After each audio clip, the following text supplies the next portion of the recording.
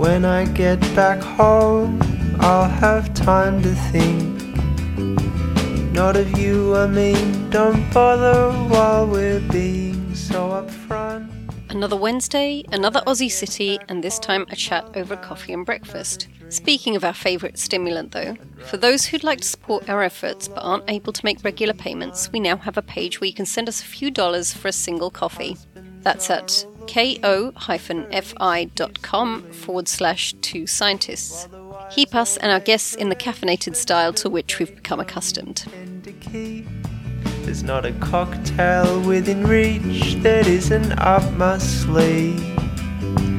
Not a canapé that doesn't make me weak. All right, welcome dear listeners. This is another Two Scientists podcast. Sadly, David Basanta, I should specify, and I are coming to the end of our Australian trip, but we have one last guest speaker joining us today, and this is Dr. Karen Lamb. How are you doing, Karen? I'm good. Thanks for chatting to me. No, absolutely. Let's interrupt for a coffee break. Coffee. Thank you. I should also say that we're joined by her very lovely spouse, Dr. David Farmer. Hello. Who has reliably informed me that you are definitely the smarter of the two, so I'm interviewing the right person here. Oh, absolutely.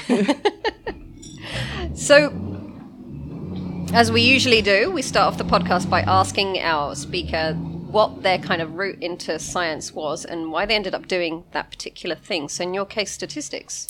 Yeah, so my pathway was very accidental. I never wanted to do science. I didn't even really like it that much at school. I specifically did not like mathematics, so it's really weird that I ended up doing this. But yeah, I think when I was at school, I could do maths, but I felt really uninspired by it because I didn't know why I was learning what I was learning. It just felt like you were just going through the motions and there was just no rationale behind it. But, you know, I'm fortunate my dad's a mathematician, so he used to tell me why I was learning what I was learning. But saying that, I still wasn't massively inspired. So by the end of high school, I thought I was going to go and study English literature, and I was all set for that. And so I was doing both English and maths in my final year of school. But I started doing better in maths than in English, but I was putting all my effort into English. And I thought, oh, maybe I should just do maths then. Maybe I'll go and do that. But as I say, I still wasn't that excited about it. I just thought pragmatically it'd get me a good job. Thought I might work in finance or something. So I went to Glasgow University, started doing mathematics and opted to also do statistics, because it was like maths, really. But that's when I really became quite inspired by statistics because the department was very applied and they taught us very much from examples from their own research work. And it was all applied things, people working with environmental scientists, people working with the medical school, and people working with psychologists. And that was all brought into their teaching. And I saw the practical utility of this subject. And I got really, really interested, particularly in the medical side of things. And so my honours project was working with a stroke specialist. And we were developing a risk prediction score to determine if someone had suffered from a transient ischemic attack. Right. And I really liked that collaborative work and working with people that were really, really passionate in their particular area and being able to help them because of my skills in maths and stats. And so from there, I decided to do a PhD that was sort of mathematical biology, but also statistics in infectious diseases, working with a lot of the national data we have in Scotland. And again, working with lots of microbiologists, lots of medics, lots of people from different backgrounds. And again, feeling that I had a skill that could really contribute to the questions they were trying to answer. Yeah. So you've been in Melbourne now for 6 years, right? Yep, that's right. And what do you do here? So I currently work at the Murdoch Children's Research Institute. I am the lead biostatistician on this brand new cohort study that they're creating called Generation Victoria. It's a very, very ambitious project and a world first project where we're trying to recruit all newborns in the state of Victoria over a 2-year period and try and follow them over the life course. And the idea is cohort studies are often quite challenging to get off the ground and keep participants engaged because you get a lot of loss to follow up over time. But what we're trying to do is capitalize on existing routinely collected data through routine medical examinations and whatnot, trying to make that fit for research purposes and try and engage other researchers around Victoria and beyond to feed into what we're trying to create so that it can be used broadly to answer lots of interesting health questions. Okay. So how practically do you apply statistics to what you do? Because I think for a lot of people, it's just a word. It's something that they see in an article that comes up as a percentage or, you know, this is a likelihood that this will happen. And I'm not sure the majority of people understand what that means. So my job has been very varied. My career as a biostatistician has changed quite a lot, from going to work with a team as their sole statistician to being the person that, when they have data, I'm the person that's helping them use that data to answer questions. So biostatisticians, people often think statistics is just sitting at your computer, analysing data and then spitting out your probabilities or whatnot.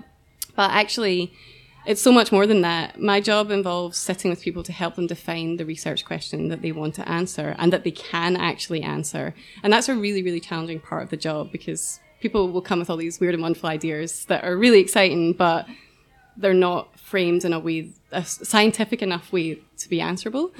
So I help them from that point of view. Ideally, what you want is a statistician to come in at the start to help design your study. Yeah.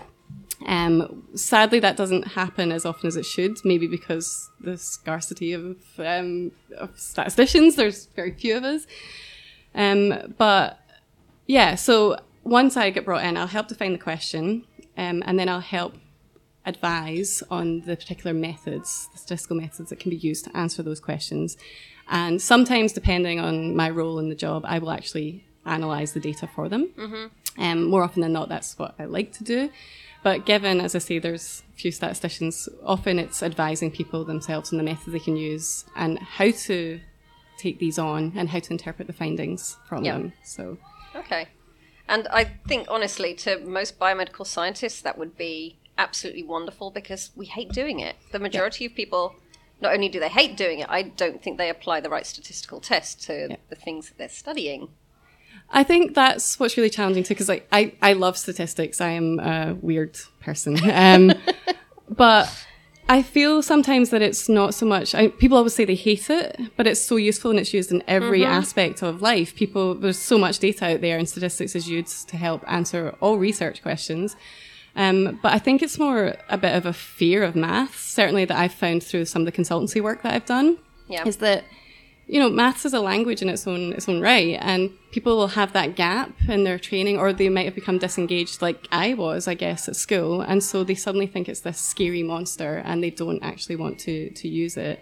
But if you can help them see, again, the practical utility, like I did, then they can start to come around. It takes a while. I've had some consultancy meetings where I've worked with a biologist for like a year until they felt more confident. And that's just in one particular technique. So you have to invest the time. But ultimately, understanding statistics can help you in so many aspects of your life, whether it's, you know, understanding the risks presented to you when you're opting whether or not to go for an operation for some health condition. So yeah. I think the overarching problem with those things is, though, that people become very emotional, and even though you explain the stats to them, they're still going to be overwhelmed and potentially make poor decisions just because they think, well, if there's even the slightest chance that this is going to happen, I'm not going to either take this treatment or do this thing. Yeah, absolutely. And I'm very aware that people are not approaching hearing about the risks in the way I do as a statistician. And ultimately, even, you know, I'm a person too. Ultimately, there will be an emotional part of it. And I think there's a recognition too that, you know, we talk about even as statisticians, we try not to be biased. We try very, very hard to be very scientific about everything. But ultimately, we're all people too. And it's really hard to not put the human bias into what you're doing. Yeah. So David doesn't like the sound of his own voice, so I get to ask his questions for him. He says, many people think stats and math are the same thing. Fundamentally, but you don't. Can you explain in lay terms what you see as the main difference? Do you know, I think that's a difficult one, because I think as well people lump maths into one thing, and I don't think itself that maths is its own set subject, because again, that's the other thing when I'm in consultancy that I try and talk to people about, the fact that just because you didn't like calculus doesn't mean you don't like algebra, or analysis or statistics even. It is another branch of mathematics, and often mathematicians look down on statistics, sadly. I guess because often it is a very applied part of mathematics, but applied mathematicians will also often work with, medics doing modelling of health outcomes. So I guess the statistics part, I'm as an applied biostatistician, I use a lot of data, which mathematicians might not so much, but seeing that some applied mathematicians do. So as I say, I see it as a branch of maths, but it's a different skill set. So let's see, it's a tricky one to answer because, let's see, people will lump maths and stats as maths. But there are many aspects of mathematics that I don't like. Even there are parts of statistics that I don't like. And there's also me explaining what my role as a biostatistician. There are some biostatisticians that actually won't work with real data. They work entirely to test new methods, and they'll create simulations, and it's all about the mathematical development of models, statistical models, rather than applied. So again, even there's no one size fits all for my type of job either. So but as I say, the reason I went to statistics because I wanted to solve real life problems with real life data. Yeah. So this kind of ties into a question I have as well, which is, so back in school, I was only one of 2 girls in our kind of advanced mathematics classes. So in UK, in high school, you can stop at age 16. So we did advanced level courses before you go to university. And out of a class of maybe 12, there were 2 of us. I couldn't understand why, because it didn't feel like it was the kind of school where people weren't being discouraged from going into these things. It's just that only 2 of us ended up doing that. We only had 1 girl in our physics classes at advanced level. Was it the same for you? Did you find that there weren't very many girls doing maths, or? Not so much in maths, but I can relate to what you're saying. It was I didn't do advanced physics at school because I would have been the only girl, and I was very put off doing that, partly because of that, and because I felt that I would really stand out. And I think that's a real pity, because I was pretty decent at physics. I probably should have stuck in at it. But maths, there was always more of a balance. And same at university, actually, probably in my first year university class, it was probably slightly more women, maybe 60-40. Oh, wow. And the women will stay on in the subject. I guess what you struggle to see, maybe not so much in biostatistics, I think quite a lot of women will go into that branch of statistics, but maybe in more theoretical statistics or theoretical mathematics, the women drop off very quickly, if you even find them at all in departments. And I think still the culture is, from my perception, that this is too hard. This is not where you should be. I think there's still an encouragement that the women have the softer skills. So as I say, my job involves a lot of communication, a lot of teaching. And, I have had times where people have said, oh, but that's what you guys like to do. You girls, rather. Like, that's what you're good at. Well, maybe the research will suffer because it's women leading that, which is absolute nonsense. But it still is a perception that is out there. And I don't know, like last year I went to the very first Australian Women in Mathematics conference, and that was really, really encouraging, because there was a real support there, and there was real learnings from one another about how, particularly, I say, the more pure side of mathematics, about how to be more resilient, how to move forward. But there's just this idea and culture that the women should adapt to fit more into the male environment, but actually the environment needs to change because we have things to contribute as well. Absolutely. And those things are helpful, not a hindrance. So is this part of the reason for you to be involved in, what is it called, Superstars of Science, or STEM. Superstars of STEM, sorry. Yes. So I think it's weird. I didn't reflect so much on some of the unconscious bias that was there, because I've not, my career hasn't really suffered. I haven't personally felt from being female, but saying that, there's the odd remarks that stick with you, like going to a conference, being introduced as a biostatistician and getting a remark like, but you're a girl. Yeah. Or, I have been at conferences where the men are all chatting about their research, and then someone will comment on my hair. And so not feeling part of it in my discipline, I'm not getting the chance to talk about, well, what am I actually working on in statistics, was very frustrating. And I saw this call for Superstars of STEM, which was about trying to promote women across science, technology, engineering and maths, but also trying to be a role model for younger women. And that was the reason I wanted to apply. Part of the Superstars of STEM program in Australia is going around high schools and trying to show that there are women in these professions, show why we're passionate about it, show why we're excited about it, and trying to encourage them to consider careers in that area too. And trying, from my part, to highlight that maths isn't as scary as people think it is. But it's been a great program. Like last year was the launch of it, and they've now got funding to carry it on over the next few years, and actually it was 30 superstars in the 2017 cohort, but they're going to double it to 60 and have 2 years of training. So they trained us on social media and communication and, written skills, even to try and write for things like The Conversation about what you're doing. And just try and encourage us to be more confident and be out there a bit more, because I think even in the science realms and social media, the women are often the quieter. So it's just saying, the attitude is always, if you can't see it, you can't be it. So here we are. This is what we're trying to do. So it's been a really fantastic program, but I think particularly what was really exciting about it was meeting these other wonderful women from across STEM subjects. And it was just such a connected group. And that's sometimes weird. You sometimes feel there's a lot of competition, particularly within your own field, but because we're across lots of different areas, it's a really nice, really supportive group, and we've learned a lot from each other, because we got people from straight out their PhDs in engineering right through to the chief scientist for the Bureau of Meteorology. Oh, wow. So it's just been really awesome learning from them and how things in their careers have changed, particularly the more senior of them. So so I'm very keen for other women to consider joining this program in Australia, because it's just been such a valuable experience. Yeah. I think part of the problem with getting any message out, as you say, is just being able to be more forward about.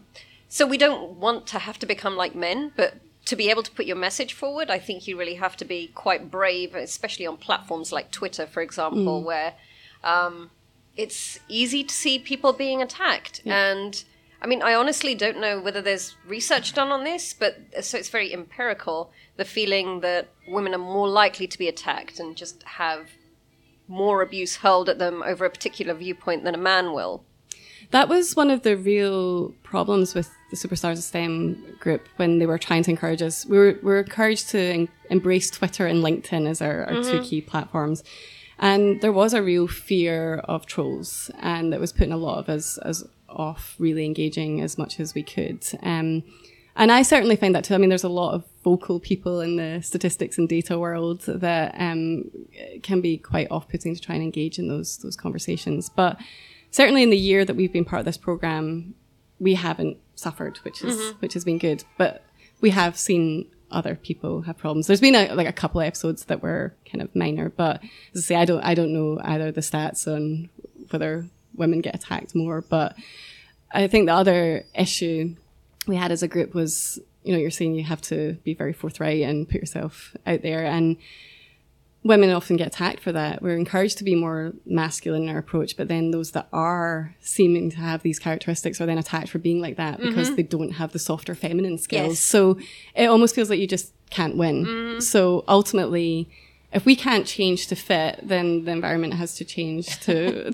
adapt with us. So it has been really tricky. I know that David always likes these questions because his job is also very reliant upon collaboration. But he says, as someone whose job is defined by collaboration with people with different expertise, what's the greatest challenge in your work?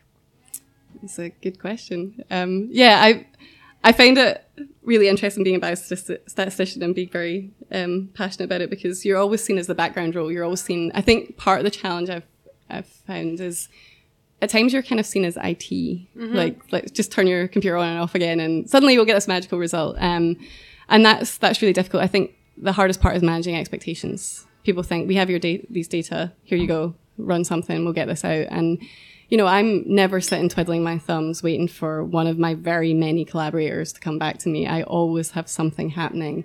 And that probably is the hardest part, because the researchers are so enthusiastic about trying to get their findings that, like, well, our statisticians holding up the project, when ultimately the statisticians spread across maybe 20 or 30 different projects. So, you know, you kind of have to wait your turn. And I say that's always been the hardest part of me, because I like to be on top of things. I like to always be out there with the results for people, because I'm excited about their projects too, but it's really hard, because ultimately it's kind of first come, first served, unless there's an impending priority.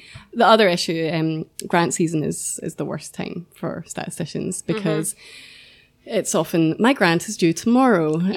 So really, realistically, we need a nice lead in. You need to come and chat to us a few weeks at least before the grant's due, so that we can work out what's feasible and possible. But still, ultimately, until the culture changes to appreciate the statisticians need to be more involved, I still get the requests the day before saying, oh, but we're only getting a sample size of 20, but that'll be fine, right? And you're like, no, you should have gone for a completely different design. Because ultimately, sometimes folk are dealing with smaller sample sizes, because practically that's all they can get. But maybe the design they're using is not the best for the small sample sizes, and we can help with that, but not if you give us like 2 minutes notice. Yes, quite. David Farmer, do you have any questions? Would you like to prompt any conversation here? No, I just think you're doing a really good job, buddy. Thanks. No, what I really like is that Dave doesn't ask me statistics questions. Like, there is well, very rarely, because there's a kind of unwritten rule in our household that is my job and I need to switch off. So for all Dave would quite like to ask me questions, he doesn't often do it. We met in undergrad, and I'm a neuroscientist as well, so obviously, as we met, there were no statistics questions, and then as I got into my degree, there was a sharp upward spike in the number of statistics questions that then tailed off over the course of the intervening time as the negative feedback to asking statistics questions was regularly and at a constant rate applied until we've reached zero again. So it's been this. Yeah. I see. Very but nice. you know so much more about statistics than you did, though, right? Yeah, sure. I know not to ask you about it. Well, so much so that the two of you have a conversation article on the students' t-test, which is, I guess, one of the few things that a lot of people will remember from, you know, the stats that they have studied at some point. Yes. So that was one of the stories you get taught as an undergraduate in statistics, is that the students' t-test has its origins with Guinness, and both Dave and I like beer. We both like Guinness. And it was approaching St. Patrick's Day. And as I say, part of the Superstars of STEM program was trying to encourage us to write for the conversation. But as much as I love statistics, it can be really hard to get something out there that's really topical and engaging and that people really want to read about statistics. So I thought, well, the students' t-test is so commonly used by so many scientists, researchers, that talking about its origins, I thought would be interesting given it's with beer. But because Dave does a lot of science communication as well, I thought maybe I'll bring him in so that if I write something that's too statsy and horrible, he can like rein me in a little bit. So it actually worked quite well. I was a bit worried about collaborating with Dave, but yeah, I think he probably made it a bit more amusing than I started off with being, because ultimately, let's face it, I am still a statistician, so... I thought it was a really fruitful and natural collaboration, because you brought the idea for the article and all of the statistical knowledge, and I brought my enthusiasm for beer. Yeah, I did find it a little bit hard, because I did all the research to try and pull it together, and you're like, let's just tidy this up a bit. And go to the pub. Yes. Celebratory Guinness after it was finished.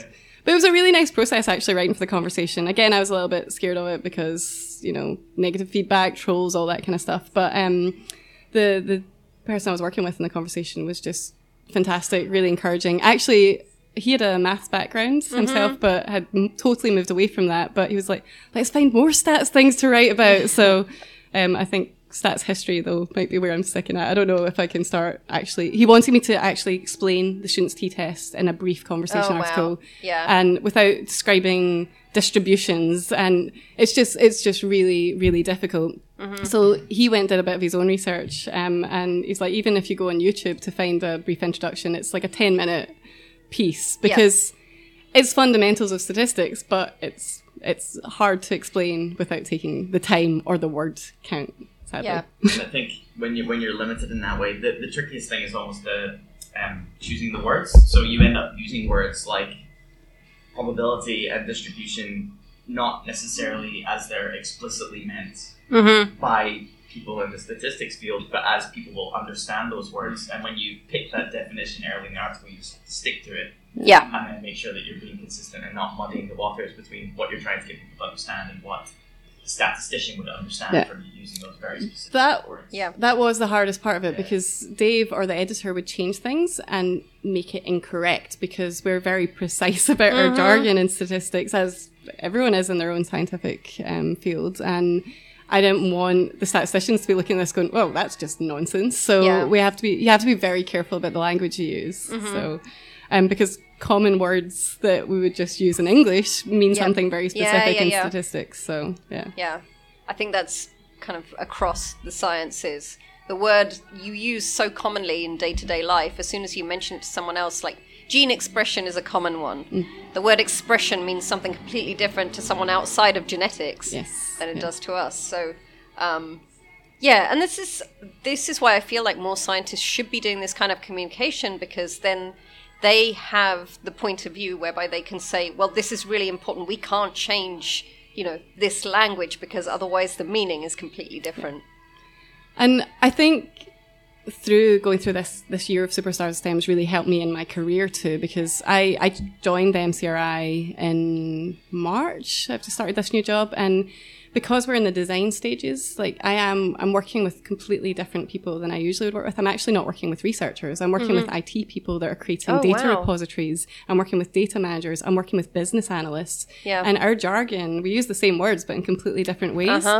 And we all have to have good communication skills in order to make sure we're on the same page. Otherwise, things will be an absolute nonsense. And that's why, as weird as this job is, because I'm not necessarily doing hands-on statistical analysis or any mathematics at the moment, but I'm thinking about design and thinking about how to best express how I need the data to look when it comes out of the repository. So it's a very, very different role for me, but I think the communication skills really have been key to that. I'm wondering whether it's something that's particularly popular in Australia, but whether it's some weird coincidence that the 3 people that we've interviewed here have all written conversation articles.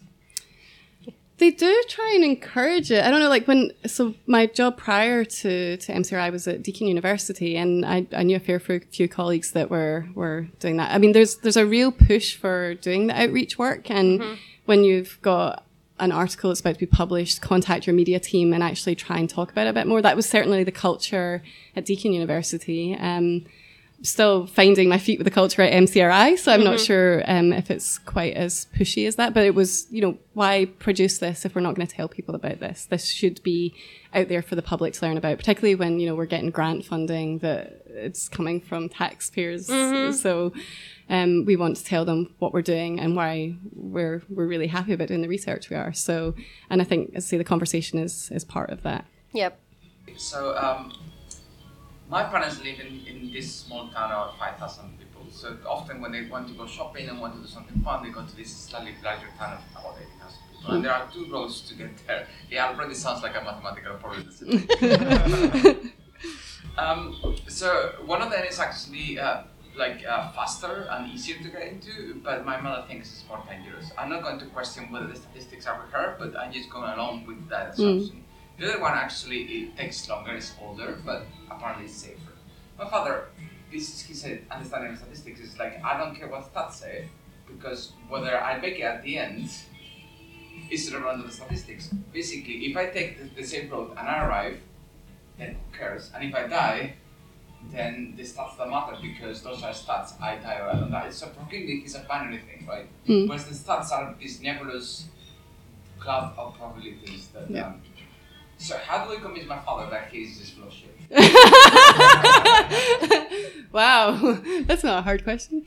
No, I think that's an interesting one because, like, as I say, coming back to the personal biases, because even so, as I say, my father's a mathematician, and I got into a massive fight with him when we'd just been living here 6 months. I went back to Europe for a conference and then popped by to see my parents. And I've done a lot of work in obesity research, and we were sitting having dinner together, and my dad was like, what are Australians' perceptions of Scottish people? And I'm like, oh, we're really fat and we drink too much. And my dad was appalled. He was horrified at this. And I was, sweeping generalization, but that is kind of the feeling about Scottish people. And so I was talking to him about, well, actually, the obesity rates are very high in Scotland and in the UK. And I know that. I work in that field. And my dad came back and went, oh, but I never see fat people in my classes. He's a maths lecturer. And I was like, I'm sorry, what? Are you claiming that people that go and study mathematics are generalizable to the whole population? And he got really annoyed with me. I'm like, you're actually fighting with your statistician daughter about something that you're very obviously wrong. And my brother and my mum were sitting with us, like, getting really frustrated because we were having this really weird argument to them. And they're like, can you both calm down? But he was getting so angry and emotional because it was all based on this perception of Scottish people being fat. So he wanted to use the evidence from his experience. Weirdly, because he's a mathematician, he's a scientist, but ultimately people are inclined to just go with what is their own norm. So, like, your dad will think, well, this is fine because I'm going to, this is fine. But ultimately, it's not often people will go out there to go and look for the figures. And even, myself as a statistician, like, sometimes people are like, oh, you're a statistician. What percentage of people do this? And I'm like, well, that's not my area. But that's a feeling that statisticians just float about with statistics in their heads all the time. But which I can't claim to do. But if it's something that I do work in that area, then I feel that confident in presenting my argument. So, yeah, I don't know if that answers your question, really. But I guess it's... you see it all the time, is people are comfortable with what they're comfortable with. And even in that instance, the figures won't necessarily help. It's the same when you start looking at, like, herbal remedies. It's like, but my uncle took this and suddenly they're fine. And it's like, but there's no evidence base. But it worked for that person. So what's the harm? And the worry is there actually is a harm when something is really costly or people are convincing folk of something that's not going to help and preventing them from taking something that has got evidence to help. So people say, what's the harm? But there can very much be a harm there. And that's what worries me. But because of this, it's always still what lies down lies in statistics thing. And it's still like, oh, why would we believe that? That's just a number. It's based on something. Yeah. So there's no correlation, and any of this correlation is not clear reason for causation either. It's quite a few steps removed from facts. Yes. Yeah. Absolutely. In my mum's case, it's not an argument, but we have this conversation. With parents, absolutely. And she's not a scientist. She's not a mathematician. She did go to university, but she just refuses to believe anything other than anecdotes. She's like, oh, well, your dad did this thing. And I find it really hard even to explain the basic concept of having a control versus a non-control. Because there's no way to test whether... if he hadn't done that thing, that he would have gotten better anyway. And he would have. But that's the problem, even among, like, scientists and research. I've seen a lot of single-arm studies where they haven't bothered to get a control group, and you're like, why didn't you do that? And again, if they had spoken to me before they embarked on their study, then I would have said, please have a control group. Otherwise we don't know, as you say, if someone would have just improved over time anyway. And also being part of a trial and getting some attention potentially from folk, it's part of the potential placebo effect. So, like, I mean, you're maybe just feeling better because someone's taking an interest in you. So, and without having the control group that are part of it can be hard to separate. Placebo's really interesting, though. The idea that even nowadays, when they've studied it and they know that even if they know they're getting a placebo, they still feel better. Super weird. So potentially a nice easy one to end out. What does a normal day look like for you? Because you've spoken about the fact that it's not what people expect, which is just switching on a computer and churning out something. Well, in this new job, my normal days involve lots of meetings, really. Realistically, I am going to management group meetings and putting forward a perspective as a data end user, a researcher, and trying to talk about what I would like to see from the data, but also talking about how we're moving forward in this project and how we can engage other researchers and policy analysts in it. I'll work with the IT team, the big data team, and talk to them about how they're building the repository, any challenges we have. I've been developing documents about data governance to ensure we've got proper data security procedures in place and standard operating procedures. So it all sounds a bit dry and business-like, which is not what I'm used to as a researcher. And I'm saying it sounds dry. It is fascinating because I'm speaking to so many different people. But I'm starting now to do a little bit more analysis. We have some existing research data in the Institute. So I'm doing some work looking at the association between timing of immunisations and eczema and asthma onset. So I'm working with researchers in the allergy team to do this analysis. So I am sitting at my computer and fitting statistical models and trying to produce nice graphs so that I can really clearly explain the results to the team. But as I say, prior to that, it was a lot of consultancy. It was a lot of meetings with one-on-one or one with two researchers where they would want to try and design a study or answer a particular research question. And I would help frame that, write an analysis plan for them, and help them as they moved forward through collecting their data. So yeah, I think as well as you get more senior, it's less hands-on analysis and more facilitating people doing what they need to do and managing other people to do the analysis themselves. And I know that you have a day full of meetings today, so we'll probably let you go at this stage. But we really very much appreciate you coming to speak to us today. It's been really fun, really interesting. Yeah, thanks very much. Keep me company. Get my head stuck in a book. Forget I ever wore this dress. I think I'll go back home. It could be good for me. It's not me, it's you. The very first international conference I went to, I was terrified. I was presenting mathematical models, and we went because it was in Reykjavik, and my PhD supervisor really wanted to go to Reykjavik, so he said, "You have to present, you go do this." It turns out there were no parallel sessions. It was the biggest ever conference attendance ever. So rather than presenting to like maybe a room of 30 or 40 people, there was potentially 1,000. And not only that, but I found out the day before I went that the person whose model that I was basing all my PhD on was presenting just before me. So it was like this 15-minute keynote and then a bunch of 6-minute follow-ons. So he was speaking right before me, and then he dissed all of his old models that I'd based all of my work on. So I was sitting there going, fuck, what am I going to do? And my supervisor was just like, just make light of it. Just make light of it. Just go make a joke. And I'm like, jeez. So I stood up and just was like, oh, I came here to learn from said big figure. But, clearly, this is all nonsense. So we'll just go ahead with this anyway. It was pretty full on. My body language tells you so. Let it be so. Thank you to the fabulous staff at Griggins & Orr in Melbourne for making us feel at home and for satisfying my need for crumpets. The song featured in this episode comes from friends of our guests, local band The Finks. You can hear this track, Body Language, and more on their Bandcamp page. Now, you'll have to excuse me while I recover from the change to daylight savings time. May a deeper understanding never follow you. May you remain naive forever. May you never pull the thread of the terrible unloneliness engulfing you. May you never stop to think what you have said. When I get back home, I'll have simplicity. A pencil for a memory, a tissue for a rose. When I get back home, the words will come to me. If I was quicker to the point, I'd offer those.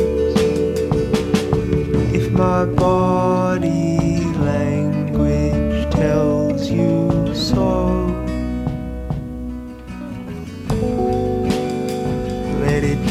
so. Let it be so. Let it be so.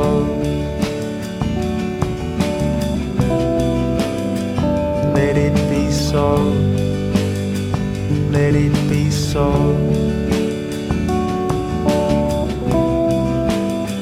Let it be so. Let it be so.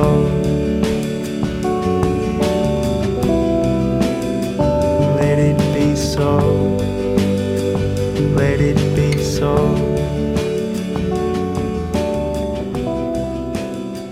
Let it be so. Let it be so.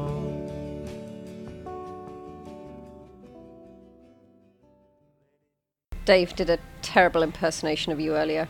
Oh yeah, how did it go? I'm Karen Lynn. Exactly that. Yeah, I like sausages and flapjacks. I didn't say any of those things.